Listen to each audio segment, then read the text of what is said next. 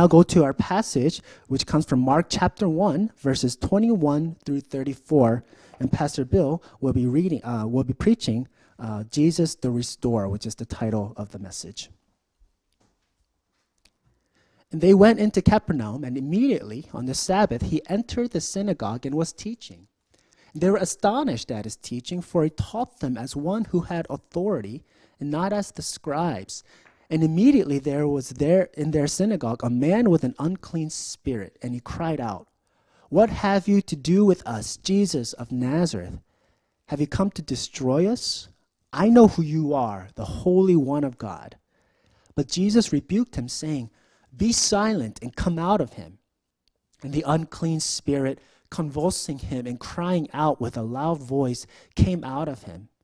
And they were all amazed, so that they questioned among themselves, saying, "What is this? A new teaching with authority? He commands even the unclean spirits, and they obey him."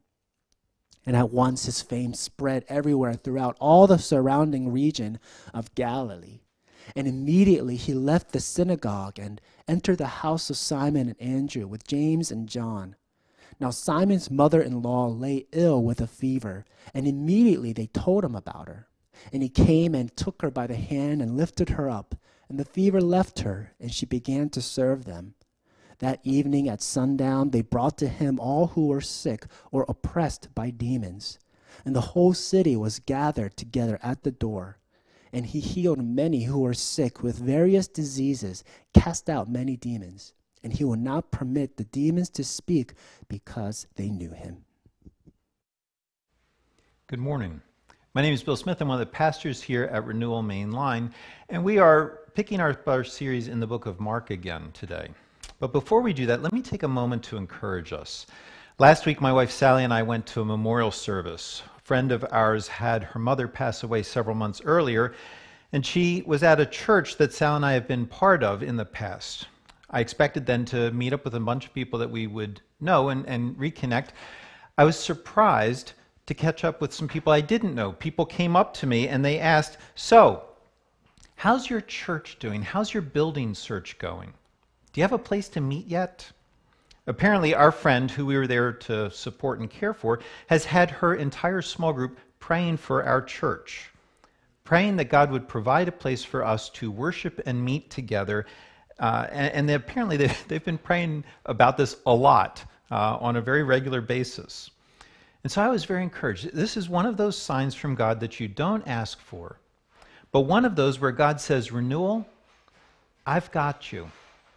You don't need to worry. I care about you, and I care about you so much that I'm going to put you on the hearts and minds of people of a much larger church to come to me on a regular basis and ask me to care for you." And Renewal, I don't even feel like I need to let you know that. I was blown away by this.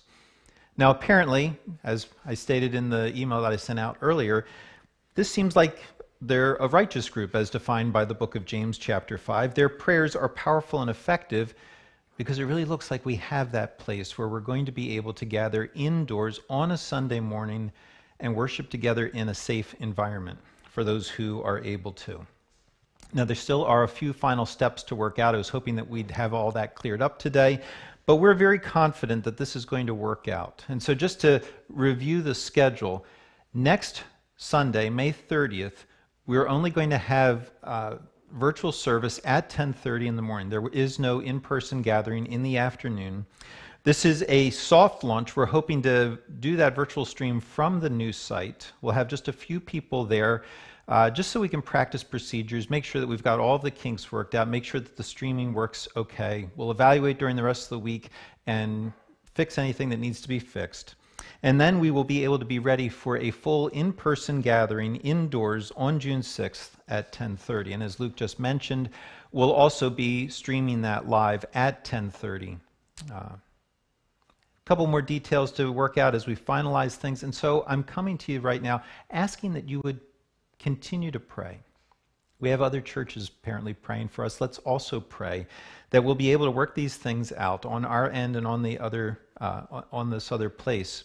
And let me ask you also, make sure that you set aside some time to thank the Lord.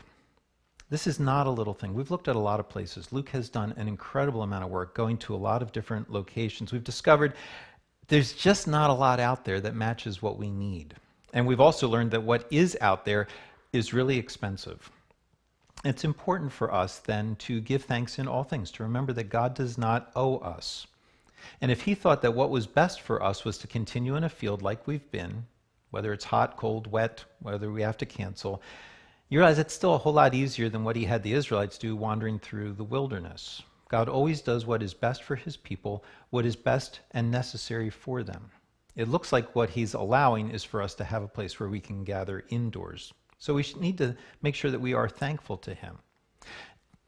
Actually, we should probably be thankful that we've been able to live stream this entire past year, that we've had a place to gather several times since Easter, and that he has put us on other people's hearts and minds to pray for us. And then obviously that there seems to be a potential place for us. So please, I'm asking, make some time today to pray. Make some time over these next several days to continue praying, thanking the Lord for how good he is, and to continue to ask him that he would work out the final details so that we can gather again together safely in worship. Let me pause now and just pray for us. Lord, you have been incredibly good to us and very gracious. Lord, you have provided everything that we need. And Lord, it seems like you're giving us an awful lot of what we would like as well.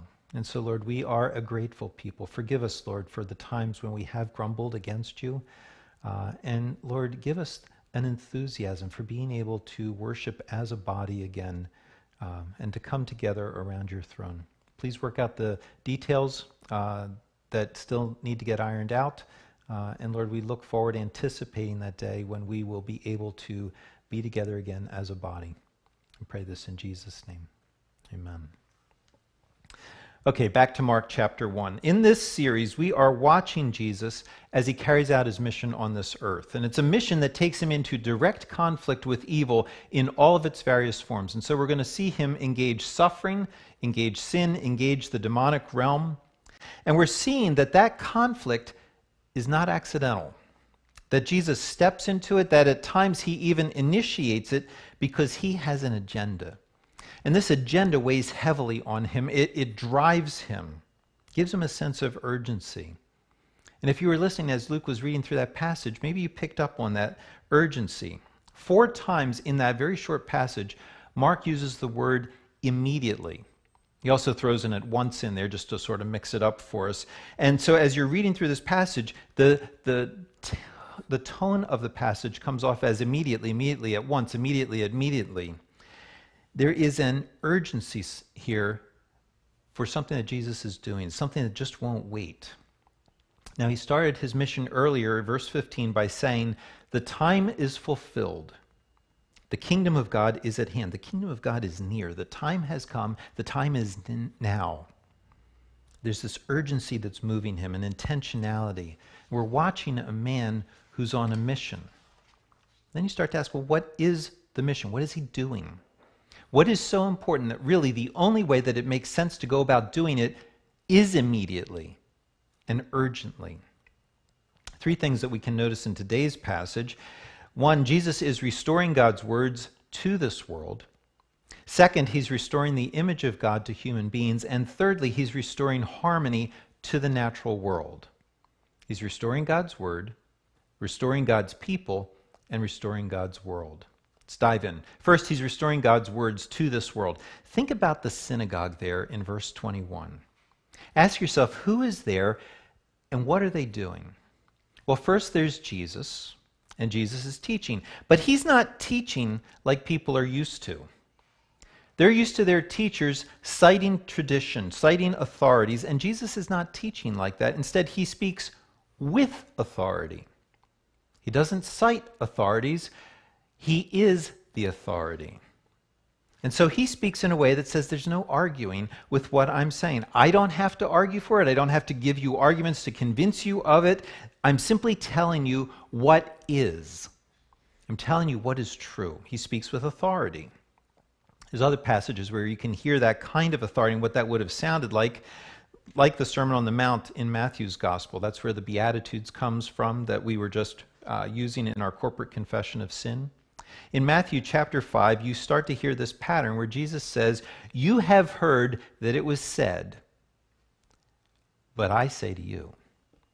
And so verse 21, for instance, "You have heard that it was said to those of old, 'You shall not murder.' And whoever murders will be liable to judgment. But I say to you that everyone who's angry with his brother will be liable to judgment." He speaks with authority. Or a little bit later, verse 27, "You have heard that it was said, 'You shall not commit adultery.' But I say to you that everyone who looks at a woman with lustful intent has already committed adultery with her in his heart." Now, if you go back to that whole sermon, you work your way through it, you're going to hear this pattern over and over and over again. "You have heard that it was said, but I say to you." Over and over, he says, this is the way it is. This is how life is. This is how you have to think about life. This is how you have to live life. He comes speaking reliable, authoritative words that make sense of life, that govern people's lives. He speaks with authority, which makes sense. That's how God started his relationship with humanity. Way back in the Garden of Eden, God came to his people that he made, and he told them things. Told them things about himself, told them things about themselves, about what the world is like. He told them things that they could have no other way of knowing. God taught them authoritatively. He gave them words to shape their lives, words to live by. And yet, as you know, Adam and Eve rejected those words. Here's God's gracious response to that rejection. Thousands and thousands of years later, he comes in the flesh, speaking words, speaking authoritatively to people again. God has not stopped wanting to give us what we absolutely have to have, a correct way of understanding ourselves, of understanding this world, and of understanding our place in this world.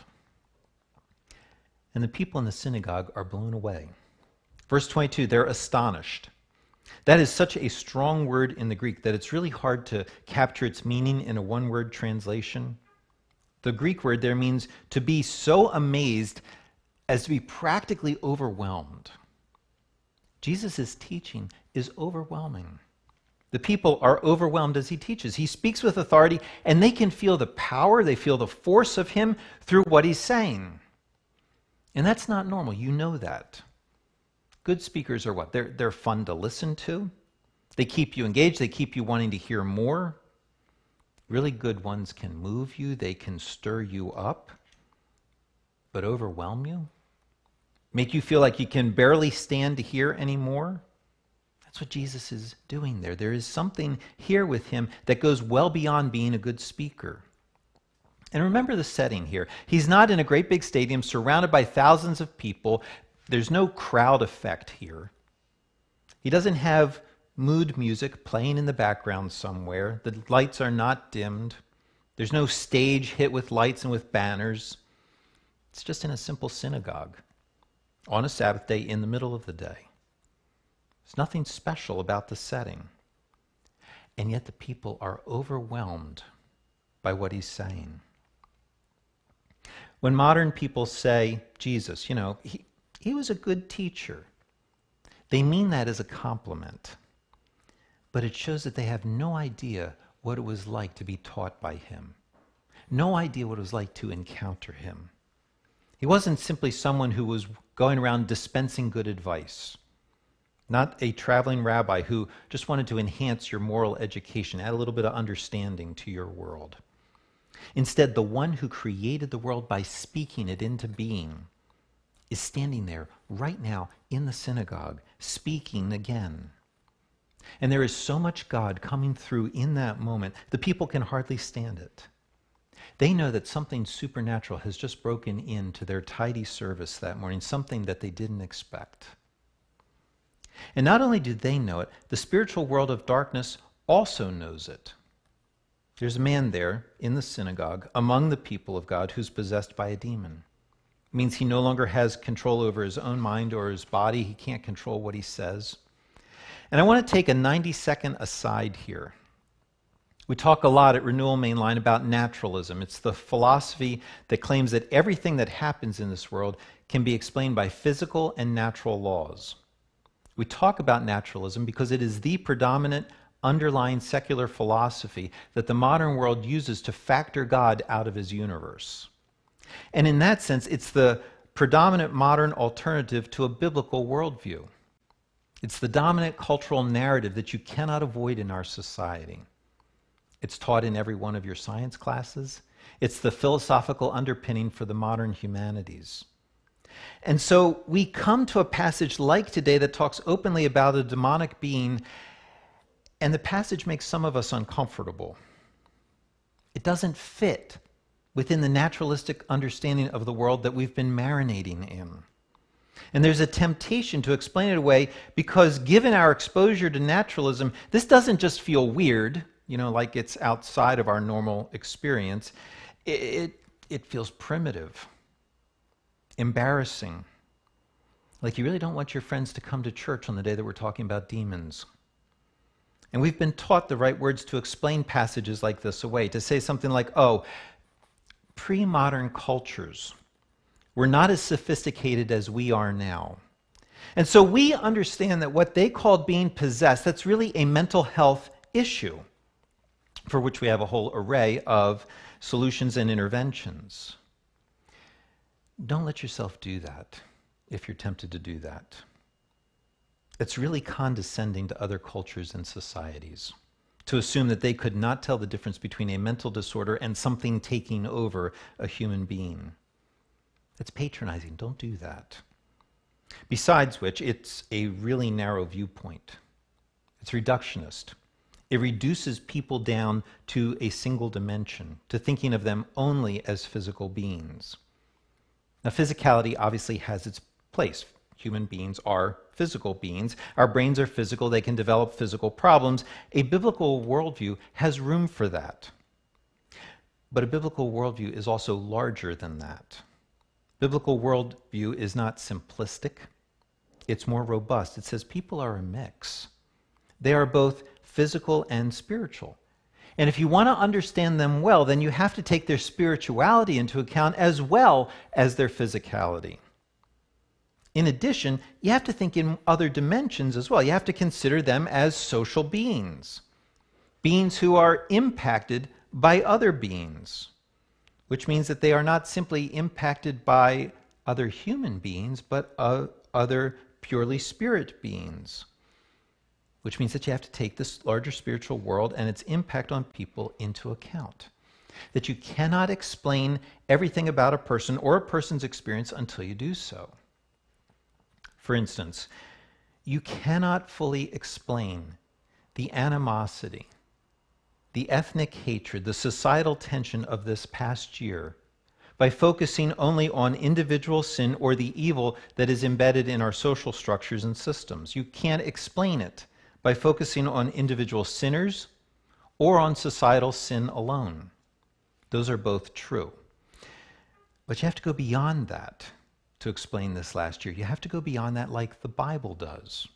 If you want to understand and combat evil in this world, you have to take seriously that evil exists not only in individual people and in social structures, but as Ephesians 6 points out, we do not wrestle against flesh and blood, but against the rulers, against the authorities, against the cosmic powers over this present darkness, against the spiritual forces of evil in the heavenly places.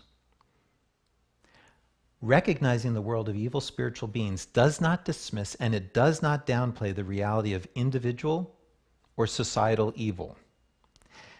But it says that the problem is actually bigger. And it says that there's even more that we have to deal with. That we also have to deal with spiritual beings that are wholly corrupted. Evil powers that are not mere impersonal forces of wickedness, but who are individual persons of wickedness. Wicked persons who are committed to fighting God in his universe, committed to fighting God and to fighting everything that hints at and reminds them of God, especially human beings who are images of God. And there in the synagogue of Capernaum sits one of these evil spiritual beings who interrupts God as God is speaking. Now, why? Why interrupt? Why call attention to yourself?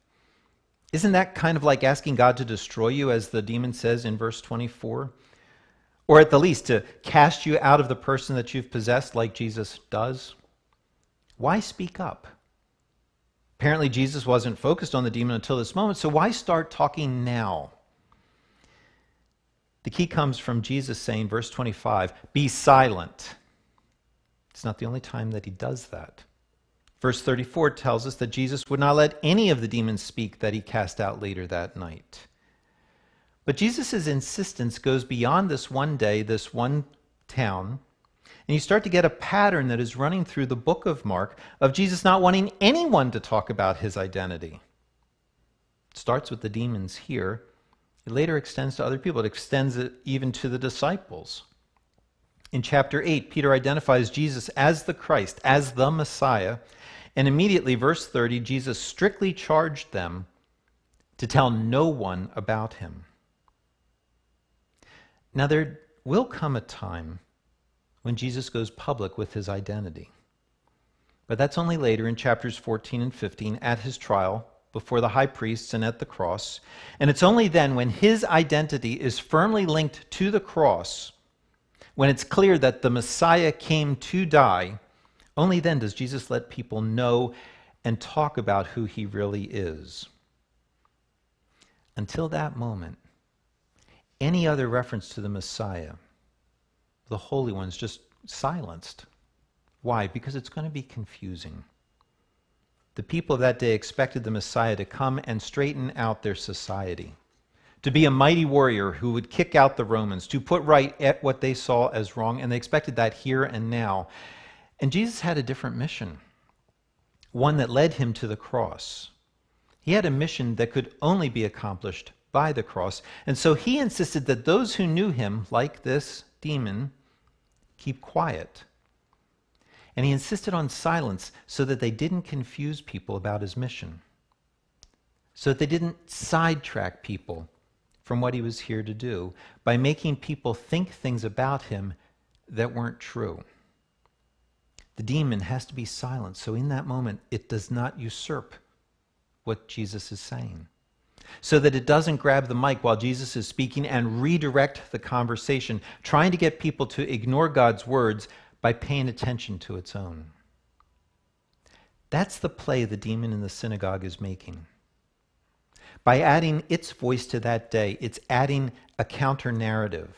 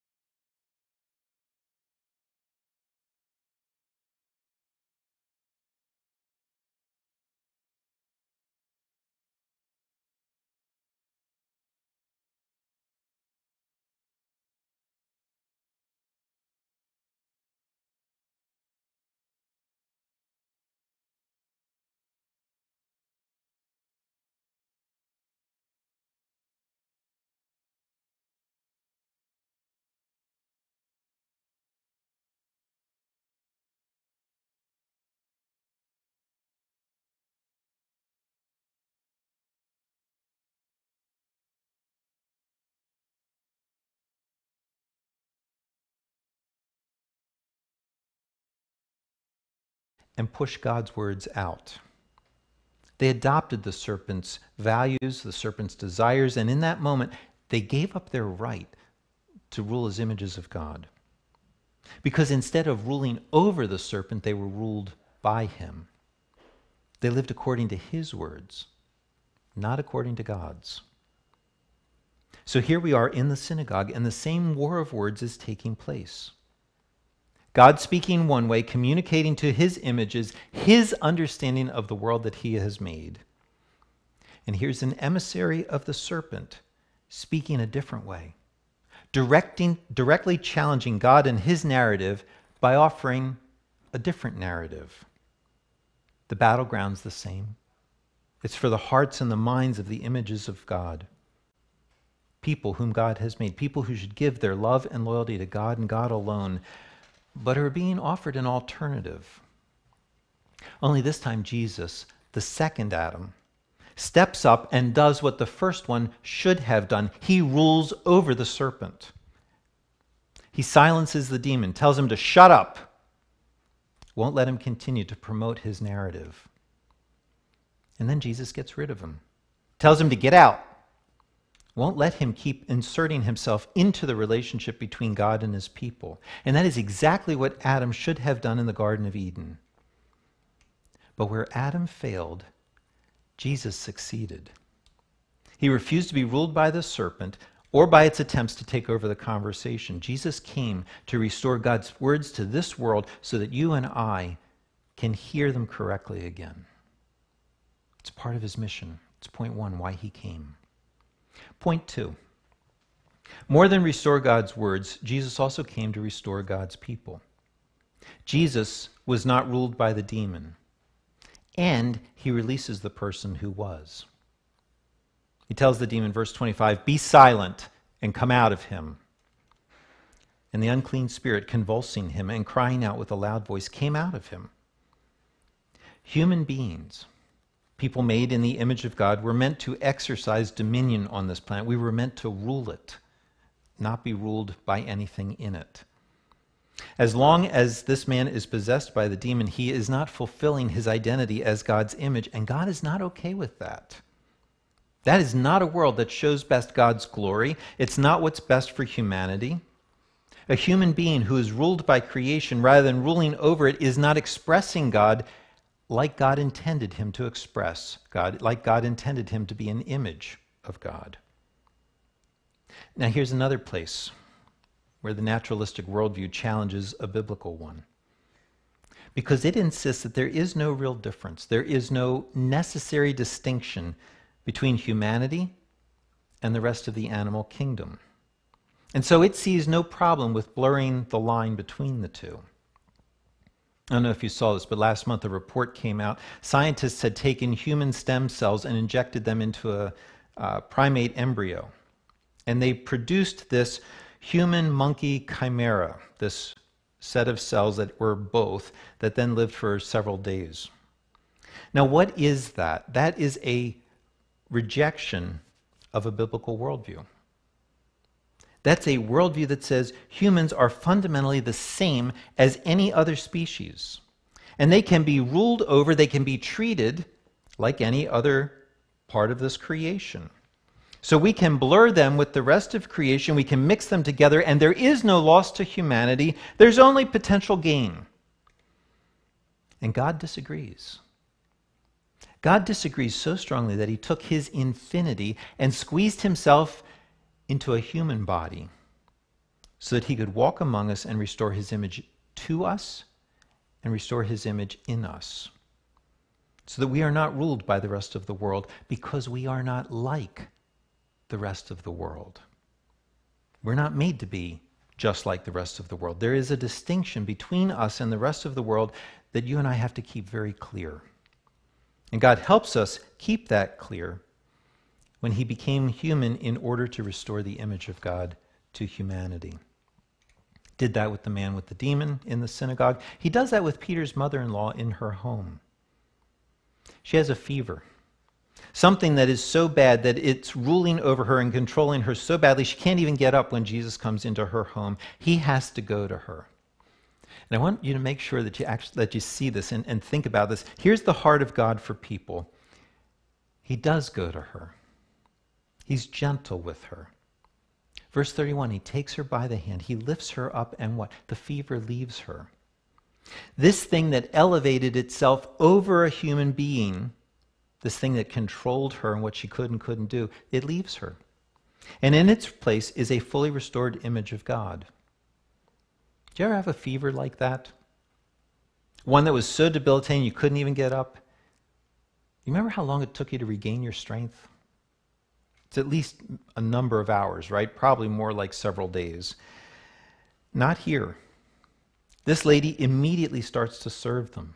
What did Jesus do? He fully restored her imageness to her. She is now in control of herself, and she takes charge of her home.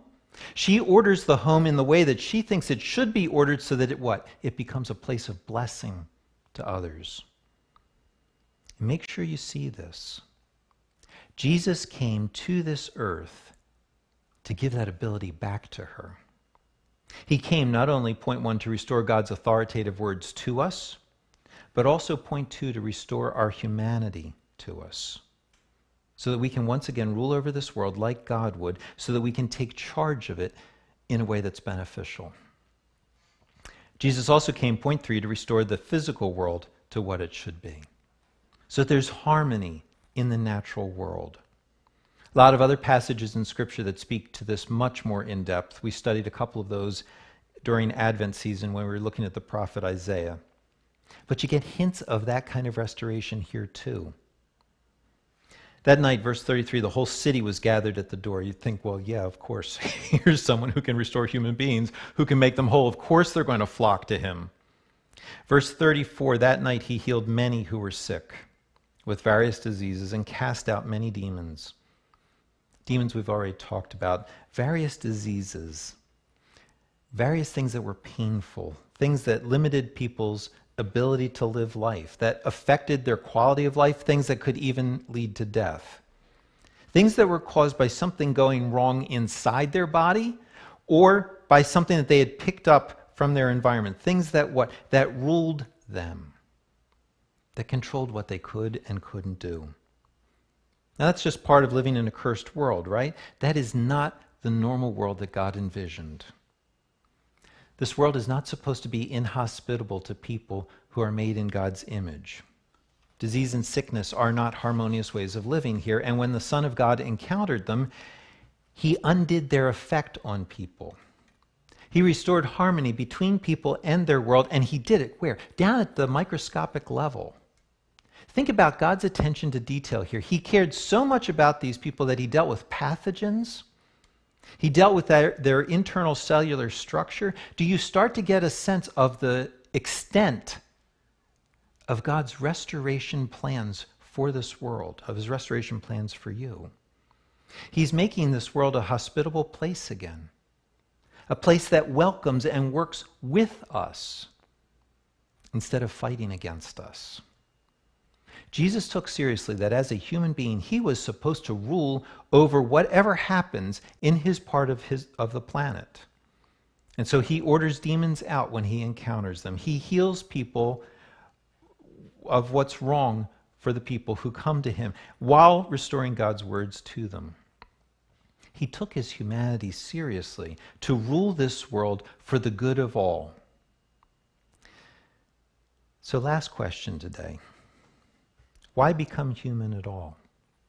If he loved us so much that he wanted to restore us, why not just do that without becoming human? The answer is that it's because restoring this world is a lot harder than we think it is. Think about it. If all he had to do to restore this world was to teach us with authority, he could have done that without a human body, just like he did in the Garden of Eden. If all he had to do to restore us was supernaturally heal people and change this world, he could have done that without a human body. He made our bodies. If all he had to do to restore this world was judge the demons and the demonic world, he could have done that without a human body. But God thought that a human body was absolutely necessary. Why? What is it that God could not do unless he had a human body? And the answer is, he couldn't suffer and die. The road to restoration runs straight through the cross. Jesus came on an urgent mission. He entered into our world to give us back what we lost. He entered into this world to give you back what you lost and to give you a glimpse of this incredible future that he has planned for all of his people. A restored you in a restored world with a fully restored relationship to the God who made you. But that restoration could only happen if Jesus first laid down the authority that he had, the authority that astonished and amazed people. It could only happen if instead of speaking authoritatively, he went silent and he refused to answer or defend himself when he was accused at his trial. Restoration could only happen if he let others rule over him and his body and destroy it, after he spent his life making other bodies whole. Restoration could only happen if Satan entered one of his disciples and prompted Judas to betray Jesus, and Jesus did nothing to stop it. You realize Jesus laid down his authority for his own sake. He didn't speak, he didn't heal, he didn't rule to make his life better. He didn't do that to rescue himself, even though he could have. Instead, he held himself back to restore us. And that's the price of restoration. It takes the second Adam to die in order to pay for the first Adam's failure, his failure to rule well over this world. It takes the death of the second Adam to pay for every one of your failures and mine ever since that time. The world doesn't believe that. It doesn't believe that restoration is all that difficult, that it requires this kind of price. I remember a number of years ago, I read a book. It was supposed to be a biographical work that tracked one woman's experience living with an Aboriginal tribe. I think it was Australia. And she described not only the harmony among the tribe, but also their harmony, their ability to work well with the larger world, and their harmony with a very tangible divine presence. She described a connection between the people. It was so close they could communicate with each other without words, that they loved each other, they cared well for each other and for her. My sister read the same book at that time, and she asked me what I thought. I said something along the lines of, it's really wonderful, but there's no Jesus in it. There's no cross. There's no recognition that there is something so broken in these people that it has to be atoned for. There's no need of redemption. There's an amazing utopia. There's a connectedness that I long for, but it avoids the necessity of the cross. And so I don't trust it. Why would Jesus come to this earth to die if that was not absolutely necessary? See, the world will try to sell you on this idea that you can have ultimate peace and harmony with others without a God who will sacrifice himself for you, who will not have to restore you at great personal cost to himself. Please don't believe the world when it tells you something like that. Jesus, this astonishing, powerful teacher, was not so foolish that he ended up doing something that he really didn't have to. Hang on to the cross. Hang on to a God who wants you this badly to take himself to the cross. Hang on to how much he loves you, how much he wants you. Hang on to him even when you have to deny yourself and take up your own cross to follow him when he calls you to do that. Hang on to the cross when his way of restoring you leads you to your own cross. When you have to sacrifice what you want and what you could have for the sake of other images of God who've not yet been restored. Hang on to the cross, because you'll get resurrection as well. You'll get an eternity of Jesus, an eternity of being with this God who loves you so much that he would wreck his own life in order to restore yours. Lord God, you have given us such an amazing salvation.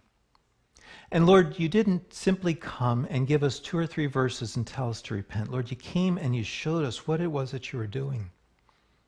This incredibly deep restoration of a relationship between you and us, where you are removing every single thing that would get in the way, where you're telling us what the future will be like with you. Lord, open our hearts, move us like only your authoritative words can, to come to you, to want you more than we've ever wanted anything, maybe more than we've ever wanted you before. Lord, release us to be able to talk to you, to tell you that we love you, to tell you that we want more of you, to sing to you now, to praise, to worship, because you are worth all of it. In Jesus' name.